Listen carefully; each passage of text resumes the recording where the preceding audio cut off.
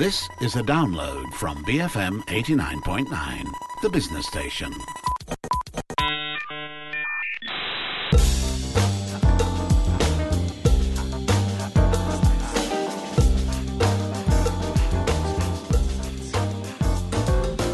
Welcome, folks. It's another episode of A Sunday Kind of Love, the laughter, humour and awkward moments episode.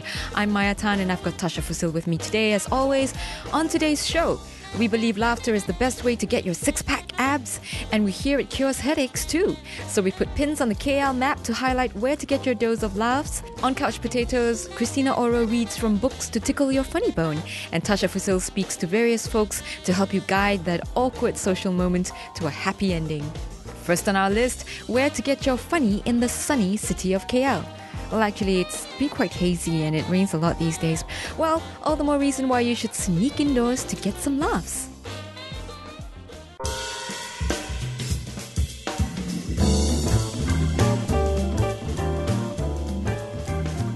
If there's one thing that we can appreciate almost as much as our local cuisine, it's our local comedy scene. Back in the day, we'd go to the Bangsa Actor Studio to get our lols with shows like Act Olympics, which featured stand-up and improv comedy from heavyweights like Harith Iskandar, Aflin Shauki and Douglas Lim. You can still look out for Act Olympics, except they've probably changed venue now that the theatre doesn't exist anymore. Oh, so they do still do Act Olympics? They still do. Christina Orow, our couch potato, is definitely one person who organises Act Olympics. She produces it. The scene has really grown with more comedians now, with established comedians taking their acts onto international circuits and festivals. And a whole new generation of jokers like Kwa Jen Han and Jason Leong are joining the club. Poon Chi Ho, whether it's veterans of Malaysian comedy like Patrick Teo or amateurs looking to break into the scene, there are always shows to look forward to every week. So if you're up for a good laugh, if you're looking for something fun to do on a date, here are some spots to check out. So happening every Tuesday, One Mic Stand was one of the first weekly open mic nights for stand-up comedy in Malaysia. It's hosted by Kevin J and Rizal Van Gazel, who is also the resident comedian over at the Crack House Comedy Club, which we'll talk a bit about more later. So the One Mic Stand, I love the name One Mic Stand. I know, I love it. It's so witty. It's a casual and low-key platform for up-and-coming comedians as well as experienced storytellers to test the waters with their new material, and it also gives us a chance to experience comedy in its rawer form. It takes place every Tuesday at Cabaret, Palm Square at Jaya 1, and tickets are priced at just 15 ringgit. So you can head over to pjlifearts.my for more details. Also happening over at PJ Live Arts is Cerita Malam Jumaat, which is English for Friday night storytelling. It's a night of light-hearted tales and amusing anecdotes, all performed and presented to the audience in Malay. So Hisham Rais, Reza Mukmin, Izzy Fazlisham, Benji, Filza Azmi, Hari Macha Keshwaran, Al-Hakim Hussein and Jonathan Atherton, who's actually a very well-known name under the comedy club, will be sharing tales in the storytelling session. Strangely enough, Cerita Malam Jumaat doesn't happen on Fridays. It takes place twice a month on various dates up until December. I think Cerita Malam Jumaat must be like a riff on Malam Jumaat, which is really Thursday night, isn't it? Oh, really? Yeah, it's a Malay term. Apparently, you know, if you make the lovey-dovey with your wifey on Malam Jumaat, you get extra brownie points. Oh, really? And Yeah. does it always have to happen on a Thursday? Yep, Malam Jumaat refers to Thursday night. So again, this is also happening at PJ Live Arts, and you can visit pjlifearts.my for more information. So next up is Comedy Kau Kau, which is the newest monthly comedy show in Malaysia that opens up the stage to newcomers for open mic nights. So it's a lot of open mic nights happening actually, as well as the best comedy entertainers in the circuit with their resident MC and host Jason Leong, who is famous for being the doctor that moonlights as a comedian.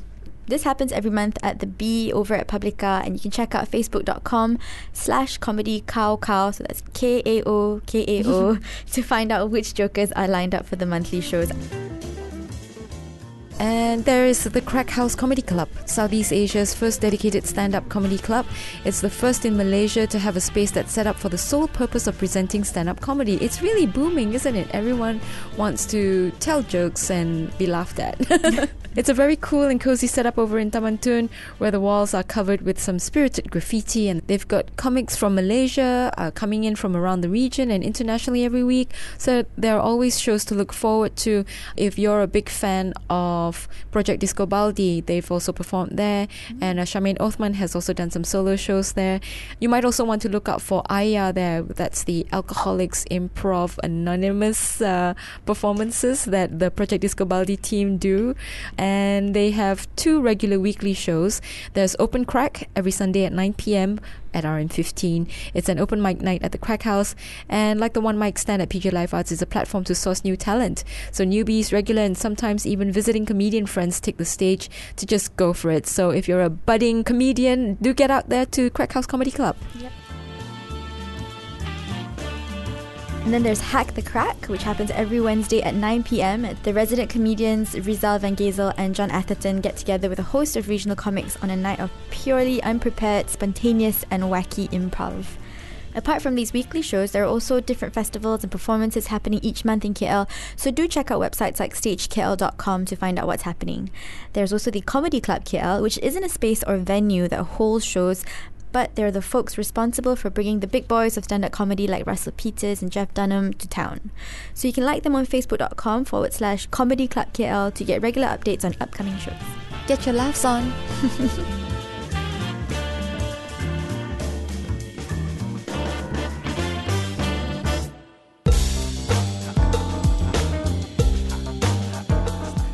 Right after this on A Sunday Kind of Love, couch potato Christina Orow lends us her voice of molten gold to read from some books for some good humour, particularly if your favourite shows such as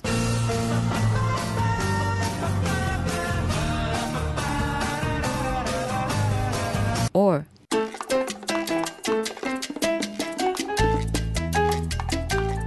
have ended or are in between seasons. But before that, this is They All Laughed by Tony Bennett and Lady Gaga. Don't go away, we'll be right back on A Sunday Kind of Love, BFM 89.9. They all laughed at Christopher Columbus when he said the world was round. They all laughed when Edison recorded sound. They all laughed at Wilbur and his brother when they said man could fly. They told Magoni wireless was a phony. It's the same old cry. They laughed at me, warning you. Said I was reaching for the moon. But oh, you can.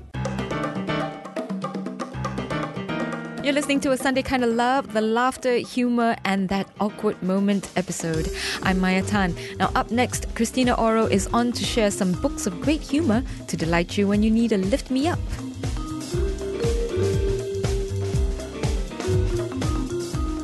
Fall season has begun, but we will inevitably mourn the death of a few of our favourite series or miss the ones that are taking a break. So for fans of TV shows like Mad Men or How I Met Your Mother, here are some books to read if you miss those series. For fans of Mad Men's funny parts, there's Thank You for Smoking by Christopher Buckley. It follows the story of Nick Naylor, the tobacco lobbyist, at the centre of Buckley's dark satire of white-collar office work at the end of the 20th century. So he is suave, confident, good at his job, situationally immoral, and when the story begins, he's headed for a crisis, much like our friend Don Draper. So paired with the 1969 feminist theory classic Sexual Politics by Kate Millett and the 1958 New York New Identity classic Breakfast at Tiffany's by Truman Capote, you'll get an appropriately kaleidoscopic sense of the inside of Matthew Weiner's head. And of course, Matthew Weiner is the creator of Mad Men. So I thought perhaps you could read us a passage. Sure. I always believe when I buy a book that the first page is really important. I always read the first page before I buy any book, because if the first page gets me, then it's got me. That's interesting. What about you? It reminds me of Creative Writing 101 I did in first year of my BA honours. And I did a writing class, and they basically said, writing your first page, you might end up cutting away your very first paragraph because it's probably a load of and then you find your second paragraph is actually your first paragraph. Right. That's a very interesting way of looking at that.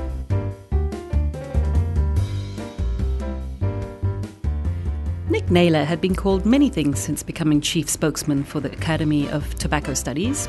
But until now, no one had actually compared him to Satan. The conference speaker, himself the recipient of munificent government grants for his unyielding holy war against the industry that supplies the coughing remnant of 55 million American smokers with their cherished guilty pleasure, was now pointing at the image projected onto the wall of the cavernous hotel ballroom.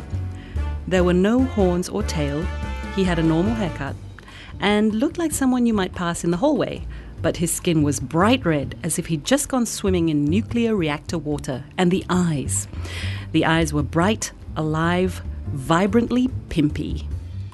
The caption was done in the distinctive cigarette pack typeface. Hysterica bold, they called it at the office. It said, "Warning, some people will say anything to sell cigarettes." I think that's great. Yeah. Will you read it? Yeah, I think I would read it. Is this something that may have already been made into a movie? It hasn't been, but he's written a number of other novels in the same vein. God is My Broker, Thank You for Smoking, of course, Little Green Men. He's also written a couple of things called to do with politics, The White House Mess, First Lady, Florence of Arabia. I'm interested in that one. A Supreme Courtship. But he has a lot of... Are you getting visuals? Yes. I think I love his puns. I love the way he sets up his little descriptions. Yeah, I love that analogy with Satan. Yeah, but what do you think we love so much about Mad Men? For me, of course, the visuals are amazing, but it's also... it's kind of shocking in the fact that it's retro and you think, well, some of the retro things, when we look back on it, are kind of shocking, like smoking when you're pregnant and all that kind of stuff. But and just besides littering. And also the complete moral depravity that seems to be ongoing in this beautiful facade. I think that's an interesting dynamic. And also right from the start, you see this animation of Don Draper's shadow or silhouette, and he's falling off a building. So it's his downfall, and you're really interested in seeing how that happens. And of course, I just love as you say, the visuals. The production design is amazing. Even the costumes. I've followed numerous fashion blogs where they follow the character's development and if something happens at a key event, for example, how they start to dress and how their color palette, what it's like, and why those choices were made by the production people. Something like this lends itself to that because it's very highly stylized, and you can afford to do that without looking overly unnatural.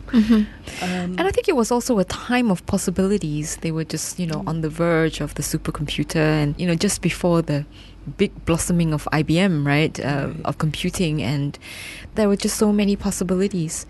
Very soon after the war, the Depression, and still probably, I'm not sure about the timeline, but quite soon after McCarthyism, and the idea that communism and all that, anti-Russia sentiment and all that kind of stuff, and people starting to believe in a freedom and security and buying into the idea of capitalism and consumerism. And it was also the sexual revolution, the end of the 60s. Yeah. Okay, well, anyway, next on the list, also sticking with New York, fans of How I Met Your Mother, R.I.P., can read The Best of Everything by Rona Jaff. Fans of Sex and the City also might get a kick out of this one. Okay, so this is the first paragraph from The Best of Everything. You see them every morning at 8:45, rushing out of the maw of the subway tunnel, filing out of Grand Central Station, crossing Lexington and Park and Madison and Fifth Avenues, the hundreds and hundreds of girls. Some of them look eager, and some look resentful, and some of them look as if they haven't left their beds yet. Some of them have been up since 6:30 in the morning, the ones who commute from Brooklyn and Yonkers and New Jersey and Staten Island and Connecticut. They carry the morning newspapers and overstuffed handbags. Some of them are wearing pink or chartreuse fuzzy overcoats and 5-year-old ankle-strapped shoes and have their hair up in pin curls underneath kerchiefs. Some of them are wearing the chic black suits, maybe last year's, but who can tell, and kid gloves, and are carrying their lunches in violet-sprigged Bonwit Teller paper bags. None of them has enough money. It's interesting. This one was written in 1958. It's like a And in payee to the working girl. And in 1959, they made a movie. All right. Yep, it starred Hope Lang, Diane Baker, Susie Parker, Stephen Boyd, Louis Jordan, Robert Evans, and Joan Crawford. Unfortunately, that's the only name I recognize.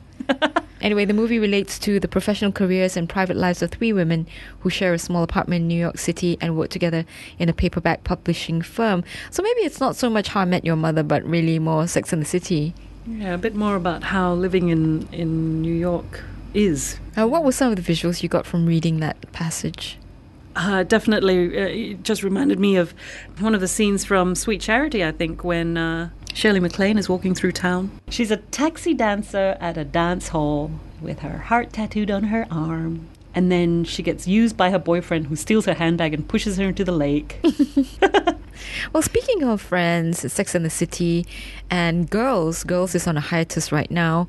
How to Be a Woman by Caitlin Moran comes highly recommended. British writer Caitlin Moran, though, in this hilarious memoir of her life as an underinformed Catholic teenager, going through puberty and gradually evolving into a music journalist, mother, and FU feminist, gives them a run for their money. When was this book written? This book was published in Great Britain in 2011.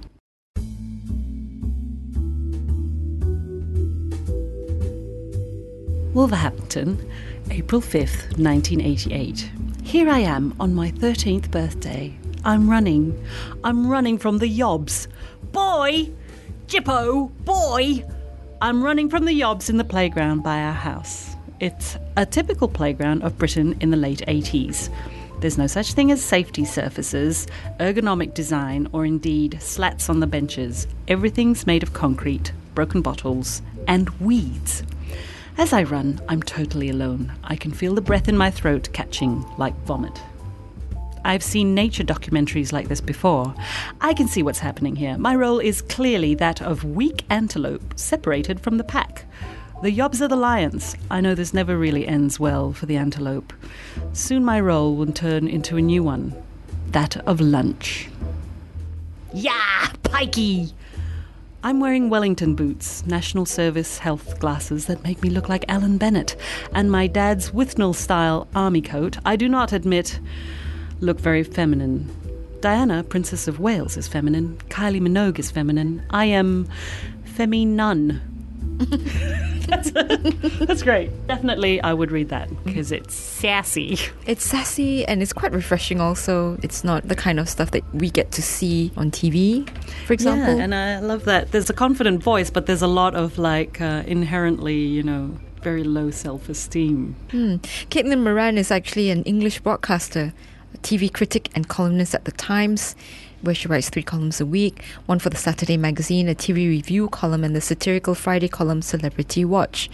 She's written a couple of books as well, The Chronicles of Narmo in 92, How to Be a Woman in 2011, Moranthology, and How to Build a Girl in 2014. So it should be interesting to see what she has to say. She wrote this in 2011, and How to Build a Girl was just released actually on Kindle this September. And this is what Lena Dunham says: I have so much love for Caitlin Moran. This time it's about Johanna Morrigan, who's 14. She's shamed herself so badly on local TV that she decides that there's no point in being Johanna anymore and reinvents herself as Dolly Wilde, fast-talking, hard-drinking gothic hero and full-time lady sex adventurer. And it's in 1990. Should be quite interesting. How to Build a Girl. I am lying in bed next to my brother, Lupin. He is 6 years old. He's asleep. I'm 14. I'm not asleep. I'm masturbating. I look at my brother and think nobly, this is what he would want. He would want me to be happy. After all, he loves me. He wouldn't want me to be stressed. And I love him, although I must stop thinking about him while I'm masturbating. Okay, I like this book too. This reminds me of Adrian Mole? Yeah. Wolverhampton. I remember Wolverhampton because of Adrian Mole. The Secret Diaries of Adrian Mole by Sue Townsend. Yeah, it's just this sort of torturous inner monologue of this boy who could just really quite nice and sweet. And The New York Times says that Miss Moran goes out of her way at the start of How to Build a Girl to make it clear that this is a work of fiction. Yet Johanna's story isn't so far from the author's own. She's often compared to Tina Fey and Lena Dunham. So She certainly has a very honest voice, and even though it's fiction, it's just a great way to get you launched into what's going on in this girl's head. I mean, obviously she's concerned about whether things are right in this particular instant. And she does get you from the first page, she knows how to get you. Do you remember that TV series called Goodness Gracious Me? I remember it, snippets and visuals, but I don't think I can even remember who was in it. There's a bunch of actors from the UK, and they were obviously of Indian heritage. They had lots of different skits, and they played different characters, and they were just hilarious for me. The most famous sketch that everyone remembers is this guy who's constantly going on dates, but he's always saying the wrong thing. So people are always like throwing wine in his face, and he's going, "Check please." Check please. Yes. Why don't we skip dessert and get out of here? Why? What have you got in mind? Nothing. It's just that you're already quite fat, innit? Check, please. So you must all be models, right? What makes you say that? Well, because you're all pretty thick, innit? Check, please. I really respect you. Yeah? Well, you're a young, educated, professional Asian woman who's broken away from all those old traditional gender roles. Thank you. And you got great tits and all. Check, please. You're funny. You got a terrific sense of humour. Oh, thank you. Well, I suppose it's just as well, you being so ugly and all.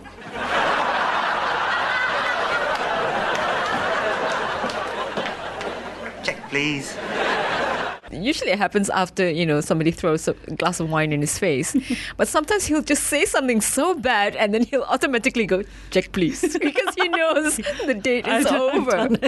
Yes. Okay, so Goodness Gracious Me was created. It played on BBC One, and the creators are Sanjeev Bhaskar, Meera Shah, Anil Gupta, Kulvinder Gir, Nina Wadia, and Connie Hook. So these were some of the cast members. If you can, you should look out for the box set or go check it out on YouTube. There are some clips there, definitely. They like to spoof Indian families in the UK. So another one which I remember is, how the British people would go, "Oh, let's go get ourselves a curry. Let's go get an Indian, like an Indian dinner." Yeah. So this Indian family, "Oh, let's go get some English." And then while they're there, they're talking about, how, I'm really quite apprehensive because every time I go for an English, I get the runs. And then they talk about typical Asian parents. There's this one grandmother who puts one small aubergine in everything that she cooks. So if you missed that, then Meera Shah, one of the creators, she's an author now and she's written a few books. But one of the first that she wrote was in 1996, and it was called Anita and Me, about 9-year-old Meena, who can't wait to grow up and break free from her parents. But as the daughter of the only Punjabi family in the mining village of Tollington, her daily struggle for independence is different from most. She wants fish fingers and chips, not chapati and dal. And she wants an English Christmas, not Diwali, And she's totally besotted by this cool girl, Anita Rutter, and her gang of 9-year-old gangsters. We reached Mr. Ormerod's shop and stopped outside the window. The display had been the same for years. A huge cardboard cutout of a Marmite jar dominated the space, bleached on one side where the sun had caught it. The player's capstan, cigarette display behind it featuring a saturnine sailor's face in the centre of a lifebelt. A few days earlier, Anita Rutter had told me that this sailor was in fact her father. I had been in my usual spot outside Ormerod's window having a visual affair with his sweet display when she had sauntered past, arm in arm with her two regular cohorts, Sherry, who lived at Dale End Farm, and Fat Sally. As they came nearer, They began exchanging excited stage whispers and clumsy dead-arm punches. I had instinctively stiffened and busied myself with reading the small print on the Marmite jar, my heart unaccountably flipping like a fish. Anita stopped and looked me up and down, her top lip beginning to rise. She pointed at the player's capstan, sailor, and said, "That's my dad, that is. He was in the Navy. He got medals for blowing up the Jerrys like." I wondered why he had taken a particular dislike for men with this name, but before I could ask, Sherry and Fat Sally burst into side-hugging laughter. Only the big girls laughed in this way, malicious cackles which hinted at exclusivity and the forbidden. I knew they were all at senior school. I had seen them round the village in their overlarge uniforms, customised with badges and cropped-off ties. I was 9, but felt 3.5, as this particular day Mama had one of her "you always look like a heathen" moods, and had forced me into a dinky pleated dress, which, despite my efforts at ripping and rolling in mud, still contained enough frills and flowers to give me the appearance of a bad-tempered doily. I love that. Now, I've got another part as well where she's trying to be cool. And she's in a position where she's supposed to comfort Anita. So this is a very coveted position for her, right? But then Anita takes to it in a bad way and then sort of like challenges her. And then she goes like, oh my goodness, what am I going to do? And so, yeah, this is, sort of a bit of her internal monologue. It was her way, I decided, of asking me to look after Anita after she had gone.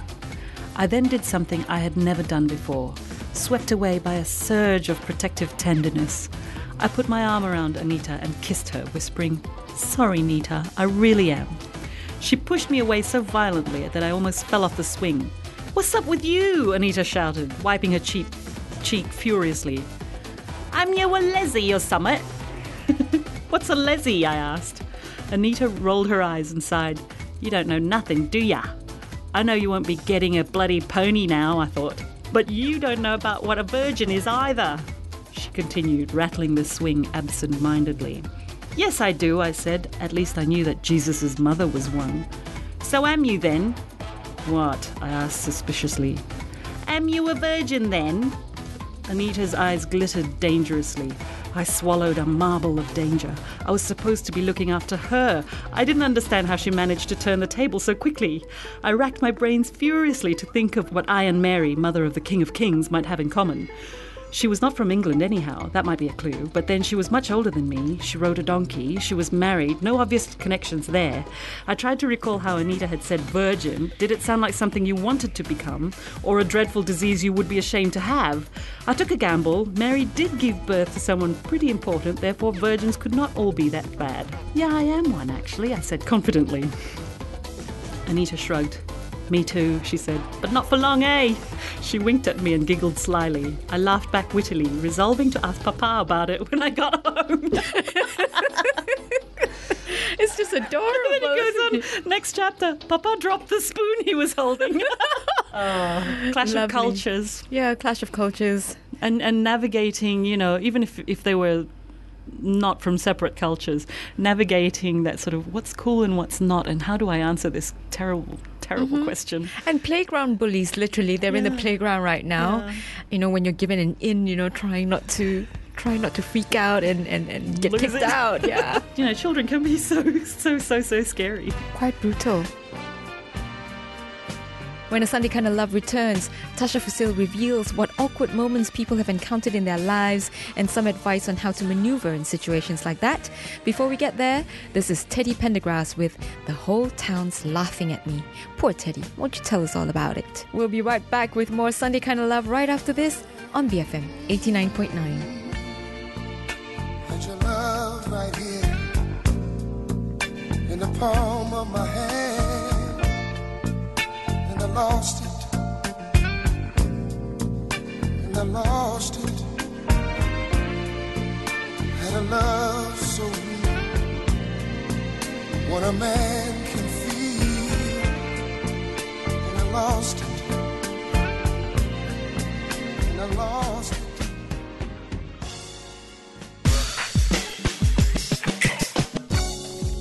welcome back to A Sunday Kind of Love, and this is the laughter episode. I'm Maya Tan. So Tasha Fusil put her kepo hat on and went around discovering what some of the most awkward situations folks have experienced, also some tips to counter the next time you're faced with that awkward moment.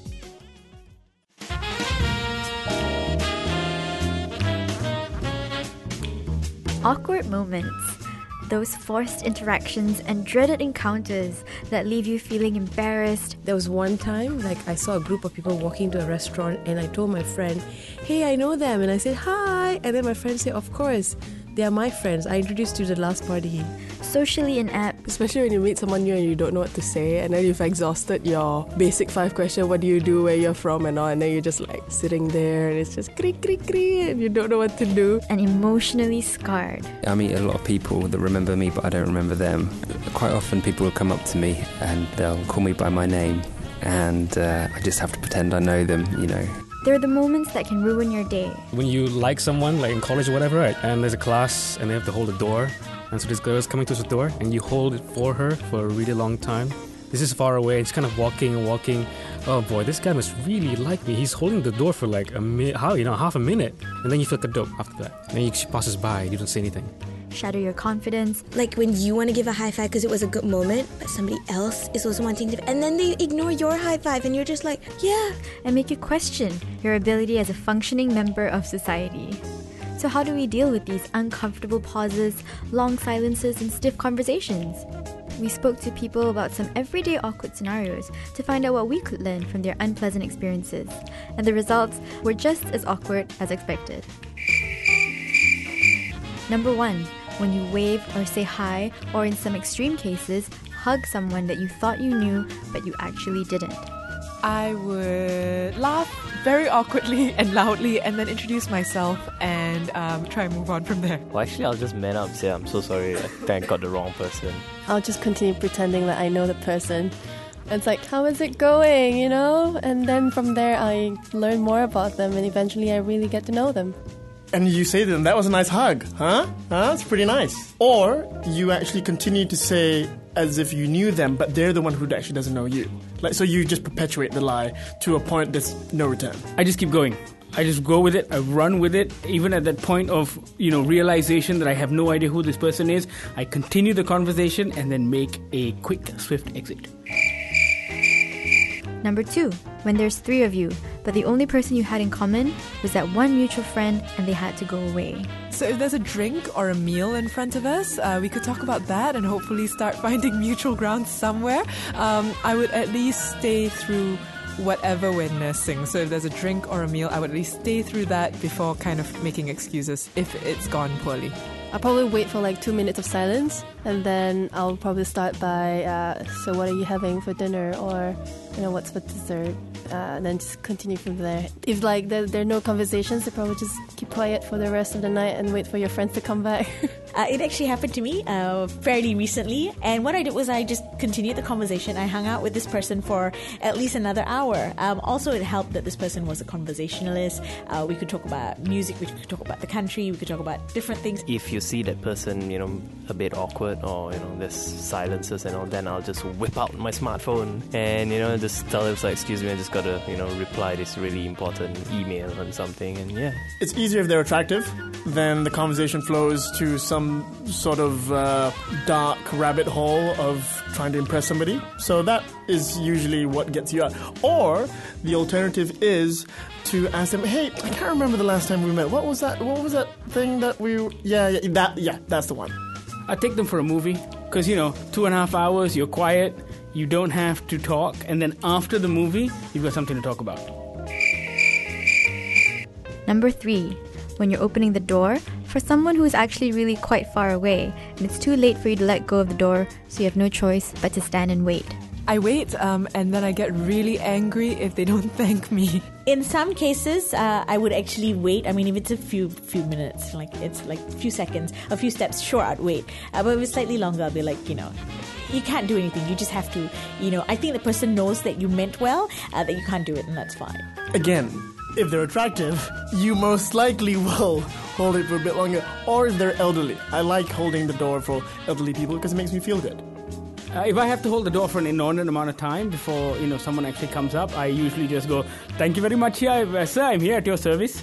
What do I do then? I'll just stand and wait and smile. And again, it depends on the other person. If the person just walks right through me, and I'll be like, "Bitch." If not, I'll just, if the person smiles and says thank you, I'll say, "You're welcome," and just get over it. Number 4. When you bump into someone you know but not that well and you're not sure how to greet them, do you go for a handshake, a hug, or the Malaysian/French cheek kisses? Or do you just wave? I always wave. I smile, wait for engagement. If nothing happens, then I move on. If not, usually a wave if I don't know somebody that well. Otherwise, it's just too much human contact. For someone I don't know well, I generally go with a handshake, because that's probably a bit more formal and that keeps us at a distance. In some cases, yes, I wait for that person to open themselves up. So when they do open themselves up, you know that it's for a hug, and that's fine, yes. Oh, yeah, this is tough because you have the option. Yeah, you have many options. You have the salam, you have the double cheek combo, you have the salam double cheek combo, and there's also the, is it a family friend where the first point of reference is a family member, or that you've had a personal interaction via a third party. And there are all sorts of ways you can break this down, but generally, the double cheek combo is, pretty safe. In most circles, actually, depending if they're married, and then maybe it's not so good. I think the handshake's a little too impersonal, because the handshake might be offensive in situations like that. Let's say it's from, male to male, then you can immediately go in for the bro hug. You bring him in, tap him in the back twice, and you're good to go. Number 5. When you're going for the high five, but you get left hanging.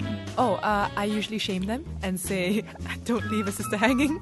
And yeah, that tends to work. Oh yeah, sure, that happens with my niece and my nephew. It happens all the time. I'm like, "High five," and then they're like, just like walk away, and I'm like, okay. I high five my other hand. Number 6. When someone comes up to you and says hi, but you can't remember their name, or you have no idea who they are. So that happens a lot. I usually smile. I smile, I say hello, I ask them how they've been. And from there, I try to glean clues as to who they are. And if that still doesn't work out, hopefully they think I've been polite by asking how they've been. I'll introduce my friend. What if you don't have a friend?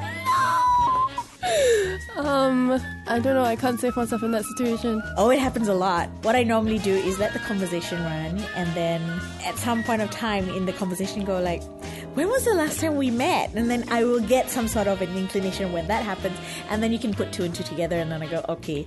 In extreme cases, there's actually happened where I couldn't remember the person at all, and I have to be honest and say, I'm really sorry, and I apologize, but I can't recall where we met or how we met, and your name, and could you remind me? And yeah, so it has happened. Okay, so this happens to me all the time.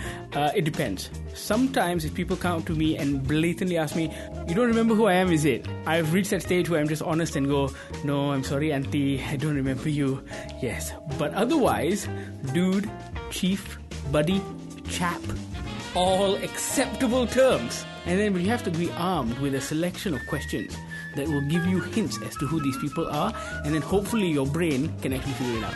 Things like, how's work going? And then they'll give a hint, maybe, as long as they don't speak in ambiguities.